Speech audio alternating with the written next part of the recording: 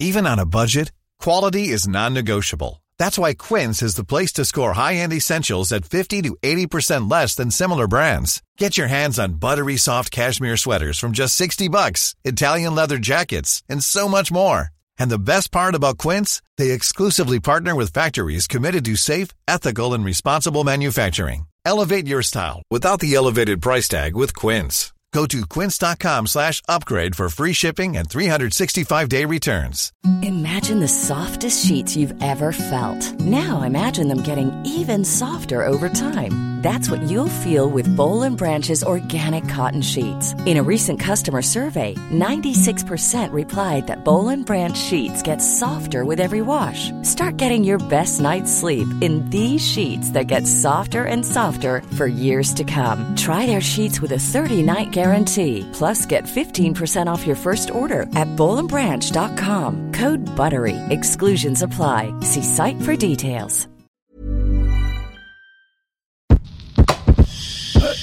I'm Derek. And I'm Ray. I'm Alex Reed.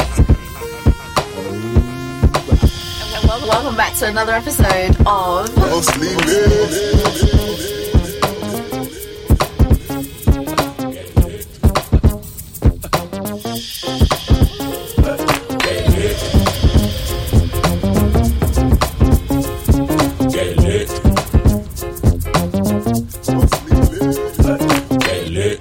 Hello, guys, and welcome to another episode of Mostly Lit. Hello. How are you doing? How you doing, Alex? I'm good. Just trying to enjoy the most and the weather as it comes. Do you know what I mean? You don't know how long it's going to last in Britain. Well, apparently it's going to be, I think it's like 3 weeks, they said, or something? What, this heat? Yeah, something like that. Serious? Something like it's that. It's not even, depending where you come from, it's not even that hot. Yeah. Do you know what I mean? Yeah, fair. I'll use it while I can. How's your week been? It's been okay. It's been eventful, running up and down. I feel like I'm doing a lot at the moment. Trying to do a lot of charity stuff, actually. Okay. It's about time, actually. I've been meaning to do this kind of thing for ages, and I just haven't got around to it, but now I'm... Can you talk about which charity stuff you want to do? Obviously, Urban Synergy with the mentoring. Young boys, I've been doing that for a while. I might actually go and start volunteering in a couple of cancer research shops as well. Right, okay. Just with the books and that. Okay, cool. Might be fun.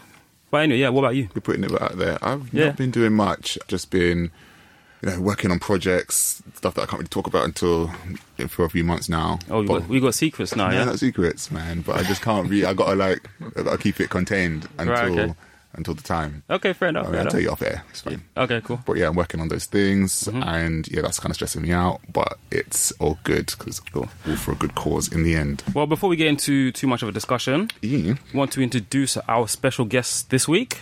Special guest, could you please introduce yourself? Hi, my name is Ndaba Mandela, the chairman of the Africa Rising and a new author, which I've written a book called Going to the Mountain. Yes, you heard right, people.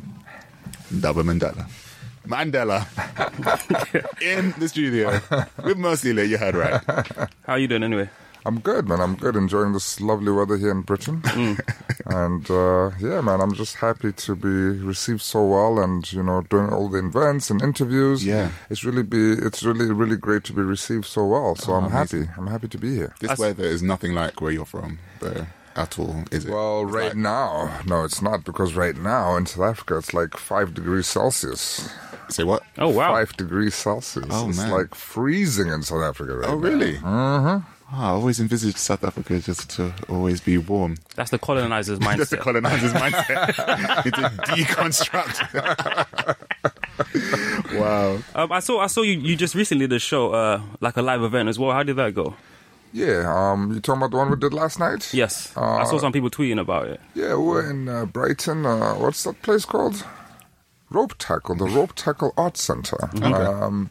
They had an event out there for us. It was mostly the elderly who were in attendance. Yep. They had a bunch of young people, which was always a pleasure for me because I wrote this book mainly for young people. Okay. Basically, why I wrote this book is because we are celebrating 100 years of Nelson Mandela this year. Yep. If he was alive, we'd be celebrating his 100th birthday.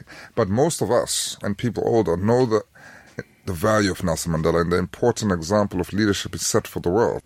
but the younger people not so much. So I wanted the younger people to relate to Nelson Mandela as a grandfather, because we can all relate to having a grandparent, right? And to see him on his humanitarian side, not this huge figure, icon, revolutionary president, but as a granddad. Yeah, you know? As a person. And through that, you know, hopefully he will inspire them to reach out for the Nelson Mandela within all of us. Amazing. How do you see Nelson Mandela? Because obviously, you know, that's your grandfather, but you're obviously not immune to the way the media portrays him, the way culture portrays him. Have you ever looked at him as an idea and kind of forgotten that he is your grandfather? Well, not really, because, you know, my parents never really talked about him much. The first time I heard about my grandfather was when my parents were telling me that we're going to go visit him in jail. And so I had a typical image of what jail was like, because I was only 7 years old at the time. And so we went, but when we got there, it was nothing like what I had imagined. It was a normal house, and a house that I think it was beautiful, much more better than that house. They had a swimming pool. I didn't have a swimming pool. There were chefs who watched the Neverending Story, which was like the main, you know, latest release at the time. And we met the man. He was tall, you know, warm, and engaged with all of us, and he was just happy to obviously meet most of us for the first time. And that was the first time I had an idea of what I wanted to do when I grew up. That day I told myself, when I grow up, I want to go to jail. This is the house I think you said they used to try and break him, wasn't it? Was it Victor Vesta? Yes, Victor Vesta. Victor Vesta. Okay. Yes. So basically they kept him there by himself in isolation. And they were really involved in the negotiations, because they knew by then that they had to let him go, and they were working towards freedom and democracy, etc. So they put him in this lovely house. He had chefs, he had all the luxuries that you would want, and tried to say, listen, Madiba, you're an old man now. You know, you should spend the rest of your days enjoying the time with your family. Oh, they manipulated and him. we will protect you and provide, you know, that make sure that you're comfortable. As long as you denounce the ANC and your comrades and denounce the whole political movement. And of course, being Madiba, being the man that he is, you wouldn't have none of that. So yeah, that's how it went. Was there like an element of fear when you went to see him? Because there's this big thing about grandparents, obviously, like if you're blessed, privileged enough to have them in your life at one time, they this revered presence in your house or in your family and whatnot. Was it like, what was the feeling of actually having to go? You were 7 years old, going to visit your grandfather. I mean, I thought a lot about it going there, you know, and meeting him. But when we met him, he was just such a jolly good fellow. You know, he was just happy and smiley, and so he just made us feel comfortable and easy. And for me, at that stage, I was more fascinated by the swimming pool, and I was engrossed with the Neverending Story and this fabulous food that we had. You know, Madiba became the secondary sort of feature of the day, you know? Okay. Well, before we get too much into the discussion, what's everybody reading at the moment? At the moment, I'm still reading Just Mercy by Brian Stevenson. So I'm still going through that. Obviously, whoever hasn't listened to the Roundhouse episode that we put out a few weeks back, it's just a story about a lawyer who works with, African-American lawyer who works with people on death row. And he has written an amazing account of his career and his life. And he's just basically talking about the system in the States and how a lot of the people that are on death row and the death penalty, how unconstitutional it is, and trying to work with a lot of these largely innocent black men who are on death row. And he basically spoke a lot about that. It's an amazing book so far. I'm halfway through. It's a very intense read. And it also chronicles his life, like, as a young lawyer, like going from his background and then going to uni and then getting internships and then changing his course of direction when it came to law and whatnot. It's a very enlightening and awe-inspiring book. Interesting. Cool. Definitely. Well, I've just started reading a book called The 7 Deaths of Emily Hardcastle. Okay. And I have no idea what it's about. I've read like 10 pages and I'm so lost. But apparently you're lost for the first 200 pages and then you're kind of like, oh, it starts to make sense, but then apparently it trips you up again. Toni Morrison. Not really Toni Morrison, but I think it's a mystery novel, but I know there's elements of time travel in it and people, the girl, I think it's like a Groundhog Day thing where living the same day over and over again sort of thing. But it's got great reviews. The cover looks amazing as well. That's why I bought it. The cover just looks incredible. So yeah, that's why I'm reading at the moment. Okay. What about you, Ndaba? What are you reading? Well, I just finished the Frantz Fanon book. We all know Frantz Fanon, right? Yes, we do. And obviously that was quite intense. Which book? Black Face, White Masks. Yeah. Good read. But yeah, I mean, there's a Frenchman being translated into English, so it's not the easiest of reads. Yeah, it's but quite complex. the ideologies and how he breaks down the white capital system and the fight with the black emancipation, and he's really articulate and quite a brilliant mind. Yeah. But now I'm here in London, and I went to the Penguin Random House and I picked up the Wiley book. Oh yeah, Esky Boy. Which is Esky Boy, which is on his autobiography. So I'm looking forward to getting into that. Yeah, okay. It's interesting. It's really good. Yeah. Amazing. Right, Derek, do you have a gem this week? I actually do have a gem this week, and it's a short story that I actually forgot about. And it's funny because when I started reading this, then it kind of reminded me of the books and short stories I used to read. So I went back and read. It's called Gentlemen of the Jungle. It's a short story by Jomo Kenyatta, and it's basically like a little parable of colonizing somewhere and literally taking land and trying to justify it. So it's about animals, though. He's talking about animals, but the way he does it is it's amazing. It's really, really good. I don't want to give anything away. I mean, it's a very short read as well, but that's my gem. Gentlemen of the Jungle by Jomo Kenyatta. Okay, right. So let's get back into the discussion about going to the mountain. Derek, do you have any? Yeah, I just wanted to start off and ask about the pressure you must have felt trying to condense life lessons from Nelson Mandela into a book. Like, I mean, how did you... Can you imagine? How do you do that? How did you choose what to include? Well, it was a process. It took me about 2 years. How long? 2 years. Okay. Going back and forth, of course, with my agent and, trying to come up with a nice, juicy story for you. So, yeah, I mean, I just chose sort of the most important lessons that he taught me. And, he once told me, when we were having dinner, he said, Ndaba, you're my grandson. Therefore, people will look at you as a leader. Therefore, you must get the best marks in class. And I was like, whoa, granddad, that's a lot of pressure now. I just wanted to be a normal kid. Yeah. I just wanted to fit in and not stick out and not have people whispering, hey, that's Nelson Mandela's grandson, which is what happened very often at school, whenever we would play against other schools or those new students and new teachers, etc. And, what sticks out is the lessons he taught me about leadership. That leadership is not about being the best. It's not about being number one. It's not about having the most. It's about service. It's about the service that you give to the people that are less privileged or underprivileged than yourself, the people who do not have a voice, the people who cannot act for themselves. That is what true leadership is about. And of course, when we think about Nelson Mandela, he's one of the most revered and loved leaders. So those are the kinds of things that stick out. He taught me that a leader has to be humble. He said to me, Ndaba, you must not drive a Jaguar because then people will know you have money. Ooh, yeah. And I was like, but granddad, you used to drive a Mercedes-Benz. And what did he say to that? No, I didn't say that. It wasn't a line. I'll let that one slide, granddad. Smart. So humility, very important as a leader. Integrity, very important.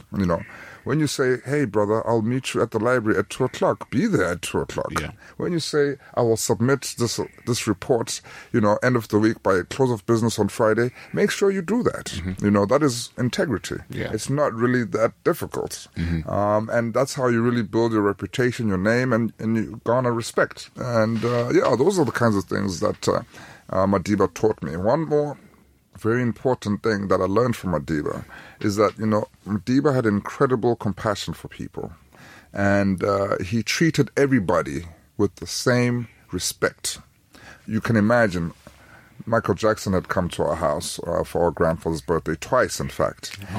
George Bush, Lennox Lewis, a whole array of big, huge, famous people, right? Important people in the world. Yeah. But my grandfather treated those people the very same way he treated Mama Oli, who cooked for us, Albert, who cleaned the garden, Bro Mike, who was the driver. Yeah. You understand? Because what I understand is that not only could Madiba connect with any human being from 0 years to whatever year, right? He understood that we each have the potential to achieve greatness, regardless of your race, your sex, your demographic, or your history. That's fantastic. So how heavy did obviously your surname weigh on you? Do you feel like it's kind of fast-tracked you a little bit onto the path of greatness? Well, yes. I mean, if in all honesty, the love and respect that Madiba has carried throughout the world, it's very easy for me to open any door, really. Mandela's grandson. Okay, let's hear him out. Let's give an opportunity. Yeah, at least get into the room. So I can open up literally any door. But when I come, I better come correct. Because in life, you really only have one chance. Yeah. You always have to put your best foot forward. And as a Madiba, whatever you come with has to be tip-top. Yeah. It can't be substandard or anything. It has to be the best. That's the kind of pressure that we have. And people, of course, expect us to walk in the footsteps of Nelson Mandela. And nobody can really fill those footsteps. Those are footsteps of a giant.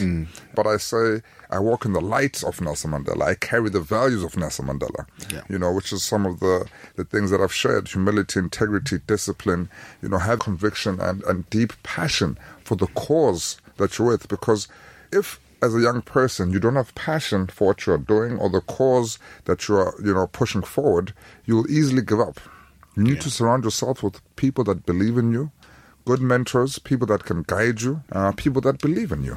So I was going to say that because a lot of grandparents, they tend to have a lot of proverbs that come with them. I deeply miss my granddad every day, but I always remember the little things: patient man rides donkey, all these different things, like where there's water, there's life. I mean, that was so random. Just because he was sitting in the living room, he always had a pint of water next to him, and I was like to him, "Why do you have that? Are you drinking that? And why do you have this water?" And he would always be like, "Where there's water, there's life." And then that would literally be the end of his thing. But then when he died, there was no longer that pint of water. Do you see what I mean? And it was really, really, really impactful when I started going through the grieving process. Like, what was that process like for you? Like, what proverbs do you remember from him? I mean, my grandfather, I don't remember any proverbs that he told us, to be honest with you. But he told a lot of stories. About his childhood growing up, the things he enjoyed doing. And he told us the story of this gentleman. He was a warrior from the hunter-gatherers, the Khoisan tribe. So basically he was telling us that from the first time that the whites started to settle in South Africa, there was resistance because there was just clash over cattle, over farming, over the land. And there was the one battle that took place at the edge of a cliff. And, of course, the Bushmen were fighting with their bows and arrows, and the Dutch people had their guns, and eventually they had cornered the Khoisan people up against the cliff, basically. And so most of them were dying, and there was only one, the general, was left. And basically, they saw that even though all his men had died, he continued fighting. And so they raised the white flag, to say, okay, let's stop fighting, come over, we want to say congratulations. And the man didn't adhere to that. He basically shot his last arrow and he jumped over the cliff. And my grandfather was saying to me, how can you, after a great battle, seeing all your men being killed, go and surrender yourself to the enemy? So I would rather be a dead man than be a man incarcerated by my enemy. Yeah. That's interesting, because in the first chapter of the book, you talk about the power of forgiveness over the power of violence, and how some people would call that foolishness. Do you think that is foolishness in any way, shape or form, to believe that the power of forgiveness is what will take us forward rather than physical resistance? Well, of course, everything has a time and place, is what I believe in. When we look at Nelson Mandela himself, he was a man that resorted to violence. I don't know if you remember, but Nelson Mandela was the first commander-in-chief of the military arm of the ANC. He trained himself 6 months in Algeria, 6 months in Ethiopia, because they felt that their continued marches of peace and protest were not making any strides. They were not getting any progress. No. The enemy was not listening. And there was an interview, a really powerful interview, where he said that there is a new thought within the ANC, that our continued peaceful marches are only met with brutality and savage attacks on an unarmed people. Now is the time for us to take arms and hit back at the enemy. And that's exactly what they did. But unlike the enemy, they didn't attack people, they attacked the infrastructure of their apartheid government. So they bombed the power stations, they bombed the telephone lines and the telephone infrastructure and post office and things like that. But of course, there will always be casualties of war. And he went to jail, and, after 27 years of jail, having witnessed what was happening in Africa, because a lot of the time, when the African countries became independent, they were marred by civil war. And so he saw this. And I think, after experiencing so much violence and obviously hearing the news, they would smuggle in newspapers. I think he just wanted to end the violence because it was a cycle of brutal violence that was never ending. And I think he basically made a decision to come out and say peace. Let us end this violence, otherwise it will never end. So he was peaceful and he was violent, It's really all about your strategy and what is your end goal. They kind of work hand in hand, really, don't they? Peace and violence. Yeah. I'm not sure.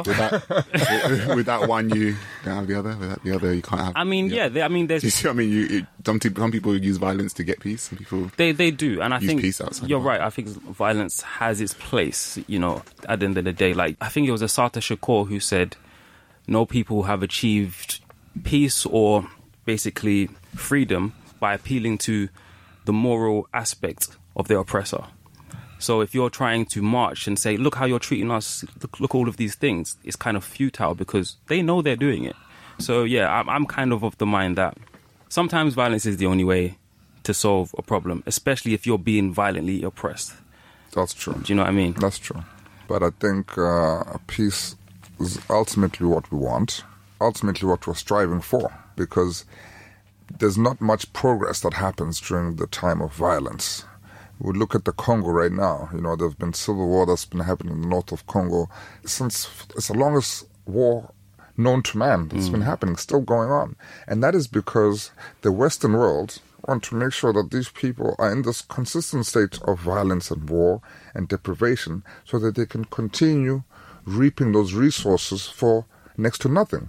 Most of the coltan, Congo has 80% of the world's coltan, which you use in your smartphone, in your smart TVs, and most of the technological devices that you use. So for them, it's in their best interest to make sure that the civil war continues, so they're mining all these resources for free, essentially. I hear that, actually. That's some bullshit. Yeah. That right there, I'm tired. So then, talking about forgiveness then, there's obviously making peace, but that doesn't necessarily mean that you've forgiven. Trying to say we should forgive the colonizer. I mean, this is what I want to ask. Do you feel like you have made peace with what this situation was in South Africa, and you've also forgiven the people who perpetrated those violence acts and enacted apartheid? I believe that we need to forgive the colonizer. Oh, God. I believe that if we do not forgive the colonizer, we will forever be trapped in this.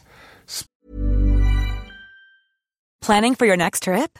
Elevate your travel style with Quince. Quince has all the jet-setting essentials you'll want for your next getaway, like European linen, premium luggage options, buttery soft Italian leather bags, and so much more. And is all priced at 50 to 80% less than similar brands.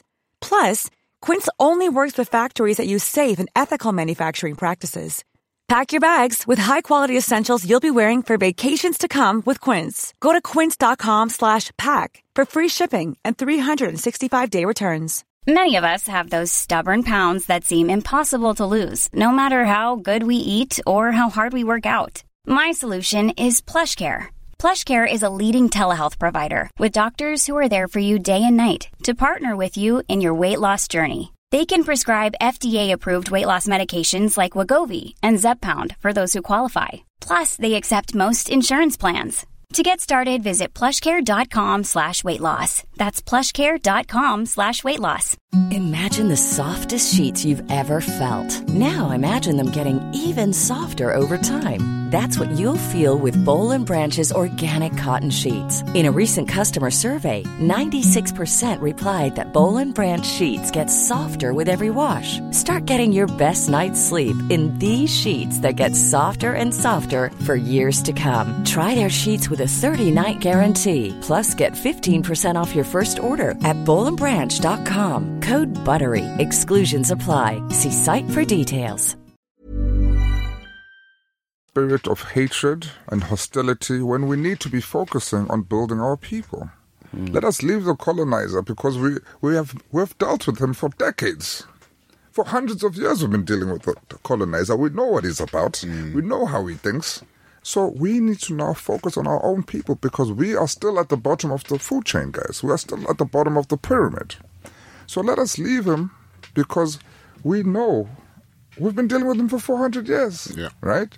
Slavery to apartheid, to post-colonial slavery, which is happening today, that we see every day. We need to focus on making sure our people are not consumed by the hyper-capitalism and the hyper-consumerism that the world is run by today.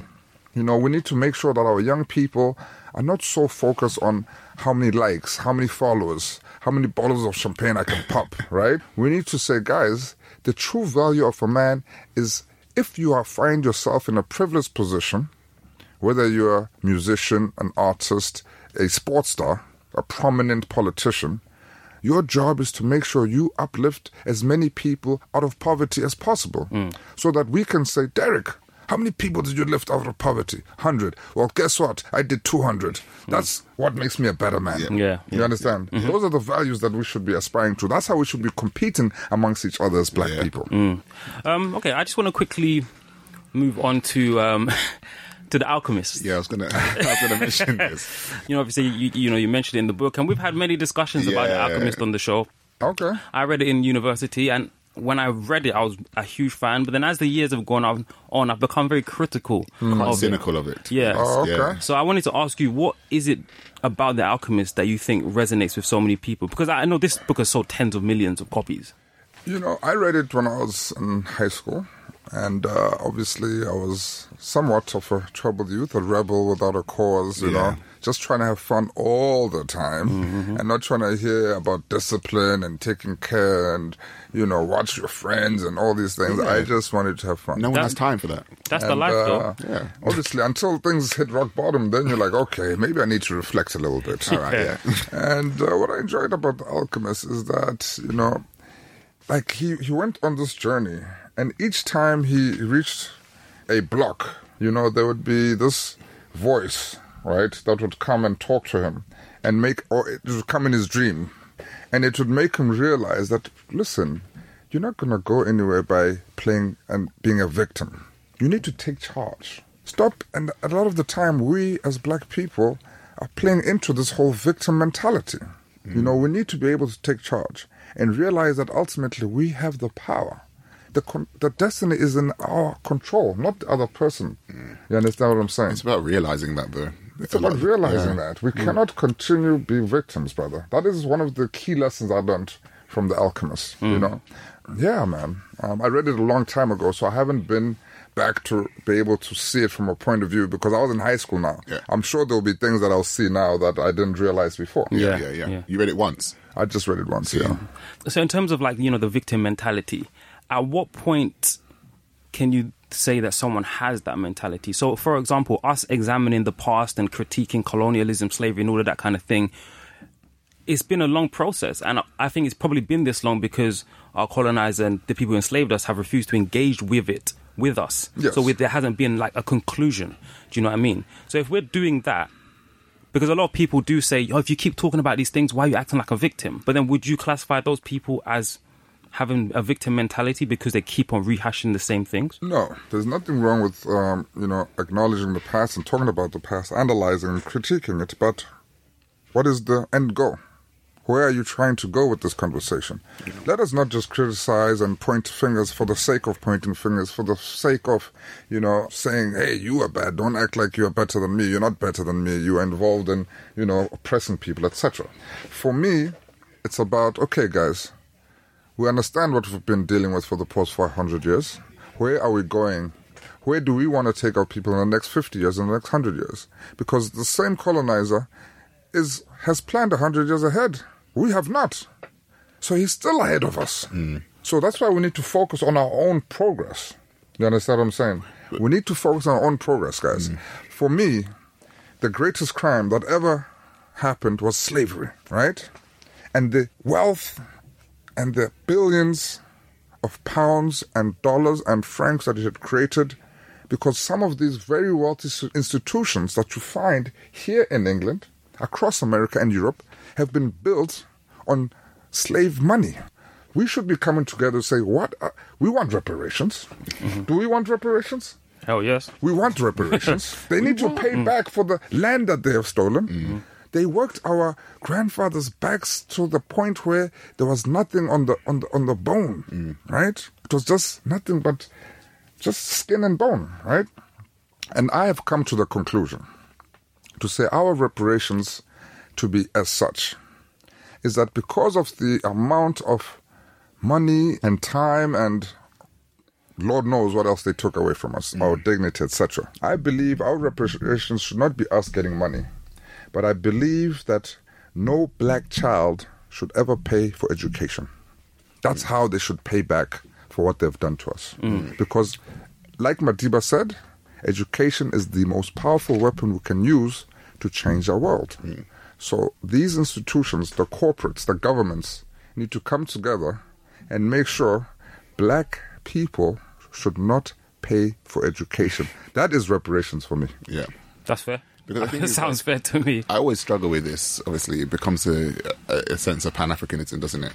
Because I'm just like, well, the individual black nations have to focus on their nations and then come together as a wider African diaspora. It's possible to do both. You think so? Yes. I think it's possible to focus on yourself and focus on the bigger picture. In essence, I still am a Pan-African, but when I was really into it, I was kind of like going through this, how can I call this? It's a phase. This black power phase, yeah. And one of the arguments that a lot of black people I'd speak to is that black people, Africans are not a monolith. We have our own countries. And I feel like that, throwing that argument at a Pan-African is really unthought through because, like I'm saying, you can do both. You can focus on your country and you can focus on Pan-Africanism and bringing things together. Kwame Nkrumah did it. He was focused in Ghana, but at the same time, he was thinking, how can we unify Africa? Do you know what I mean? 100%. Yeah. 100%. It's very important.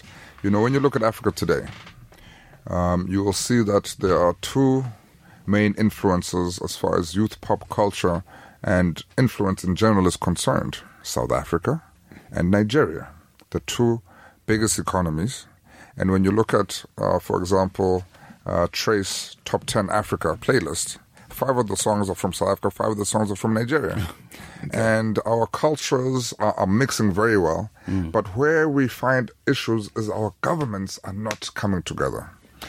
I believe that if these two leaders were to truly unite on every department, on every level, we will start to see the unification of Africa, and that will start the process of Africa coming together, building our unity, reigniting the solidarity that we had, and moving towards a road that will finally give us true independence and prosperity. Yeah. Just going back to The Alchemist, and you talk about the idea of a legend, and basically your destiny or your goal, your purpose, and so on and so forth. And you mentioned that, when your mother died of complications because of HIV, you felt like your legend had changed. It had taken a different shape. What was that process like? Did you feel the change happening, or did you just decide, okay, this is what I need to do with my life now? No, it was a gradual process because I was very angry for a long time, because the stigma attached to HIV/AIDS was very real and it was really ravishing our country. It's the first time any disease had come with the moral compass, because HIV/AIDS, how you contract it is through sex. So you have been engaging in immoral behavior. You have been doing dirty things. You're promiscuous. All these attachments that come with it. And so people were literally dying in shame, dying in silence by themselves. And, I found out about that my mother had HIV/AIDS probably 6 weeks to a month before she died. It was really at the last moments. And then my father died after that, 2 years later. And, I'll never forget that meeting we had the next day after he died. We came together as a family to discuss what we would tell the world as to how our father had died. And my one aunt, or cousin actually, she said, well, HIV/AIDS doesn't kill you. It kills your immune system, so you're unable to defend yourself against common illness like pneumonia, bronchitis, etc. So that's what we can say. And my grandfather said, no, we shall not do that. We shall simply say, my son was taken by HIV/AIDS. Full stop. That's it. Do not mention anything else about related cause of death and other illness. No, HIV/AIDS. And really that was a breaking point, a turning point in South Africa, because it was the first time a prominent family had disclosed the cause of death, and just purely saying HIV/AIDS and not mentioning any other related illnesses. And I think that gave a lot of people courage, and it became a catalyst in us dealing with HIV/AIDS on an open table. To say, in the statement on that day, he said that we need to fight HIV/AIDS like cancer, like hepatitis, like any other disease that has been on this earth, and not really put so much focus on this moral compass, Yeah.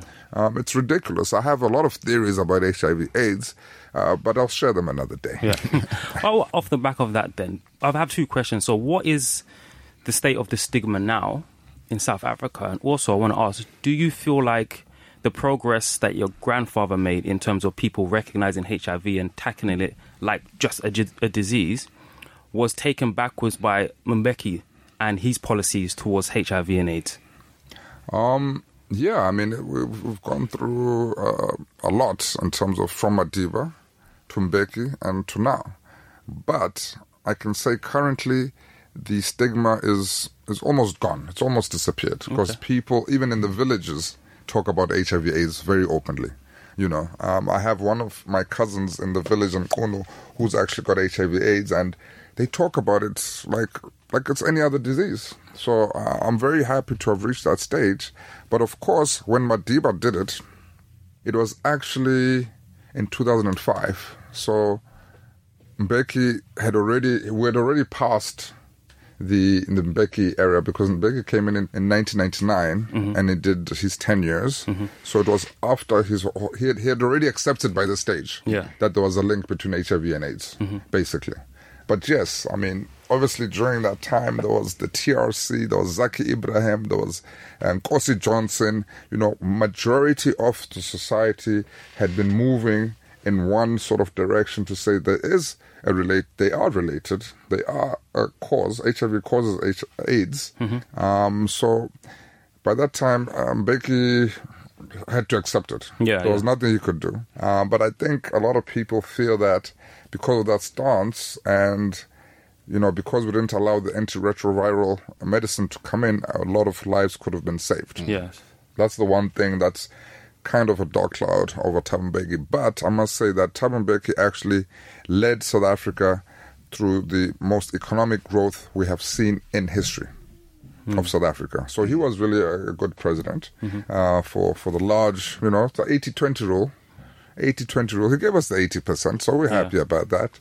And right now, I think I saw a statistic recently for colleges, it's down to 13%.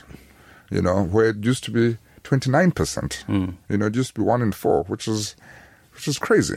So we are doing well. But now where it's picked up is in the younger generation, the 16 to 21-year-old sort of segment of the population. It's rising again. It's just peaked again. Yeah. So we need to consistently remind our people that HIV/AIDS is not gone. A lot of people think that we've won the fight against HIV/AIDS. It doesn't exist anymore. And it's ridiculous. People need to continue testing themselves from now and again and make sure that they use a condom every time they engage in sex. And if you don't want to use a condom, make sure you know your status. Absolutely. Sure. I wanted to actually ask, if we could move on to Mostly Flicks very quickly. What were your thoughts on Black Panther? I loved it, to be honest. you know, they're using my language in the movie, and that was an amazing surprise for me because I had no idea. Yeah. The official language of Wakanda is Xhosa. Yeah. Which is my native language. So that was really amazing. And for my kids to also see that, it makes them proud and maybe will sort of motivate them to learn the language because currently my kids can only speak English. Oh, right. You know, it's very difficult teaching them Xhosa.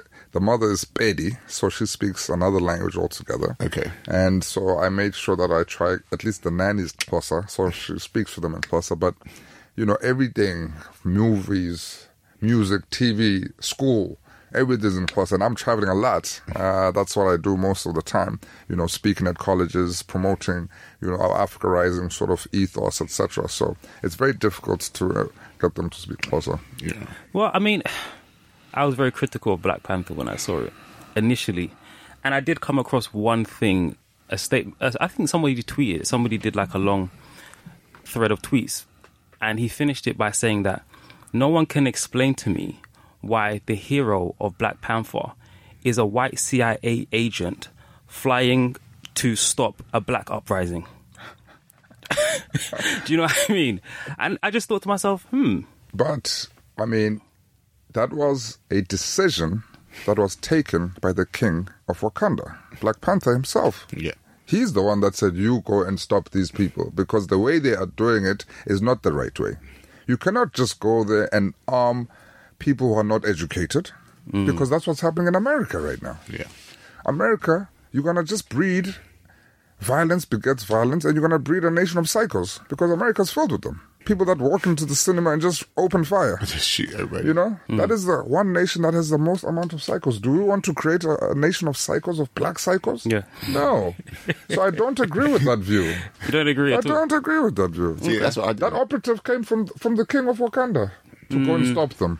But I think it's the imagery. It's what, you know, it's what the movie kind of puts out into the ethos. No, but he was under the directive. He was under the mandate of the king. He was not acting on his own. He was not the hero of CIA. The hero is the king of Wakanda. But it was still in his best interest, though, wasn't it, to stop a black uprising in America? I mean, like I said, it would have not been the right uprising to arm uneducated people. It would have backfired on us. Because I was completely against Killmonger, and I was just thinking, I wasn't completely against Killmonger. I think he conflicted, you know, that whole anti-hero sort of thing. Anti-hero? Yeah, he was kind of an anti-hero. But you can't lead with anger. That was my one issue. You cannot lead with anger, brother. Yeah. You cannot. It will be detrimental to your conclusion, to your end goal. I just found it how interesting. I mean, as much as it's been oversaid and overdone, it's the first time you've seen an African country that what the possibilities of what it could have possibly ever looked like had it not been colonized. And that was hopeful. A weird kind of hope. Like, it's not, probably might not happen because obviously nearly every country in Africa is colonized. But then you've got just the fact that it's there and the fact that it was conceptualized kind of just made it was that element of hope kind of thing. Interesting. Okay, I have one more question for you. So what do you feel about the fact that Wakanda was thriving and allowed colonialism, slavery to happen while it was thriving and didn't share any of its technological advancements with their neighbors? Well, of course, you know, when you're going through great challenges, sometimes you have to make a sacrifice. It's like Fidel Castro. Fidel Castro is a little island fighting against this huge nation of America. He had to take certain measures that were not necessarily in the interest of his people, which seems to be taking away their liberties. So they couldn't have cell phones, the media was controlled, things of that nature, right? But if you think about the amount of times the America tried to assassinate Fidel Castro, over 400 times. There's a museum in Cuba. I've never been, but I've been told there's a museum in Cuba that shows that the American government tried to assassinate more than 400 times. Really? More than 400 times. Can you believe that? Right? He had to take certain hardcore measures that people will not necessarily like for the interest, for the protection of his country. of their culture, of the heritage, of the history, of the knowledge that the lineage has produced over those years, and then figure a way out how you're then going to do it. Don't just do it for the sake of doing it. You must have a strategy. That's what we forget sometimes. You know, we get excited, and then you just blurt things out. And then, you know, that white man is going to hear you, and then he's going to go with his own strategy and make sure that he's the one who benefits more than you. You understand? And we don't want that. Like right now, for example, there's huge development taking place on the continent of Africa. But who are the people that are actually making those developments? It's Chinese companies. It's European companies. So who are the people who are going to benefit at the end of the day? It's not going to be Africans themselves. It's going to be multinational corporations. So we have to be able to always say, guys, what is the best strategy to make sure that Africans are the ones that benefit from the development that's taking place on the ground? So let's not be too quick to get out there. You know, sometimes we need to take a step back, you know, in order to take 5 steps forward. Good answer. And just to say about Wakanda, the most important thing that Black Panther did, guys, is to give young black children that sense of instilled pride and confidence in being a black person. You understand? I saw a video of a Chinese kid crying to his mother, saying he wants to be black like Black Panther. And the mother was trying to tell him that, no, you are Chinese. And the kid was like, no, I want to be black. I want to be African. You know what I mean? How amazing is that? How amazing is that? Well, guys? the companies are there, so You know? I'm sure we'll be able to go soon. Cool. Well, thank you so much for coming. Thank you. It's a pleasure. You got anything that you want to No, so yeah, let's just wind down. Where can people find you? If they want to reach out to you, if they want to look up what you're doing. Sure. On Instagram, it's Ndaba_Mandela. Okay. On Twitter, it's Ndaba Mandela, one word. And for our foundation, the Africa Rising Foundation, it's AfricaRising.org, one word, both on Instagram and on Twitter. Okay. Awesome. Amazing. Don't forget, you can catch us on Twitter at MostlyLit, Instagram at MostlyLitPod, and email mostlylit@gmail.com. Guys, we're here every Monday. Catch us next week. Yeah, thank you for joining us. Salute, brothers. Thank you. I'm Derek. And I'm Ray. I'm Alex Reed. And welcome back to another episode of Mostly Lit.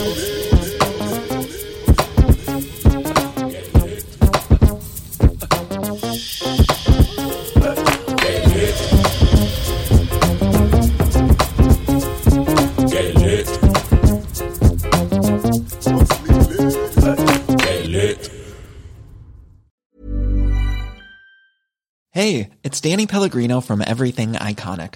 Ready to upgrade your style game without blowing your budget? Check out Quince. They've got all the good stuff, shirts and polos, activewear, and fine leather goods, all at 50 to 80% less than other high-end brands. And the best part? They're all about safe, ethical, and responsible manufacturing. Get that luxury vibe without the luxury price tag. Hit up quince.com/upgrade for free shipping and 365-day returns on your next order. That's quince.com/upgrade. Even when we're on a budget, we still deserve nice things. Quince is a place to scoop up stunning high-end goods for 50 to 80% less than similar brands. They have buttery soft cashmere sweaters starting at $50, luxurious Italian leather bags, and so much more. Plus, Quince only works with factories that use safe, ethical, and responsible manufacturing. Get the high-end goods you'll love without the high price tag with Quince. Go to quince.com/style for free shipping and 365-day returns.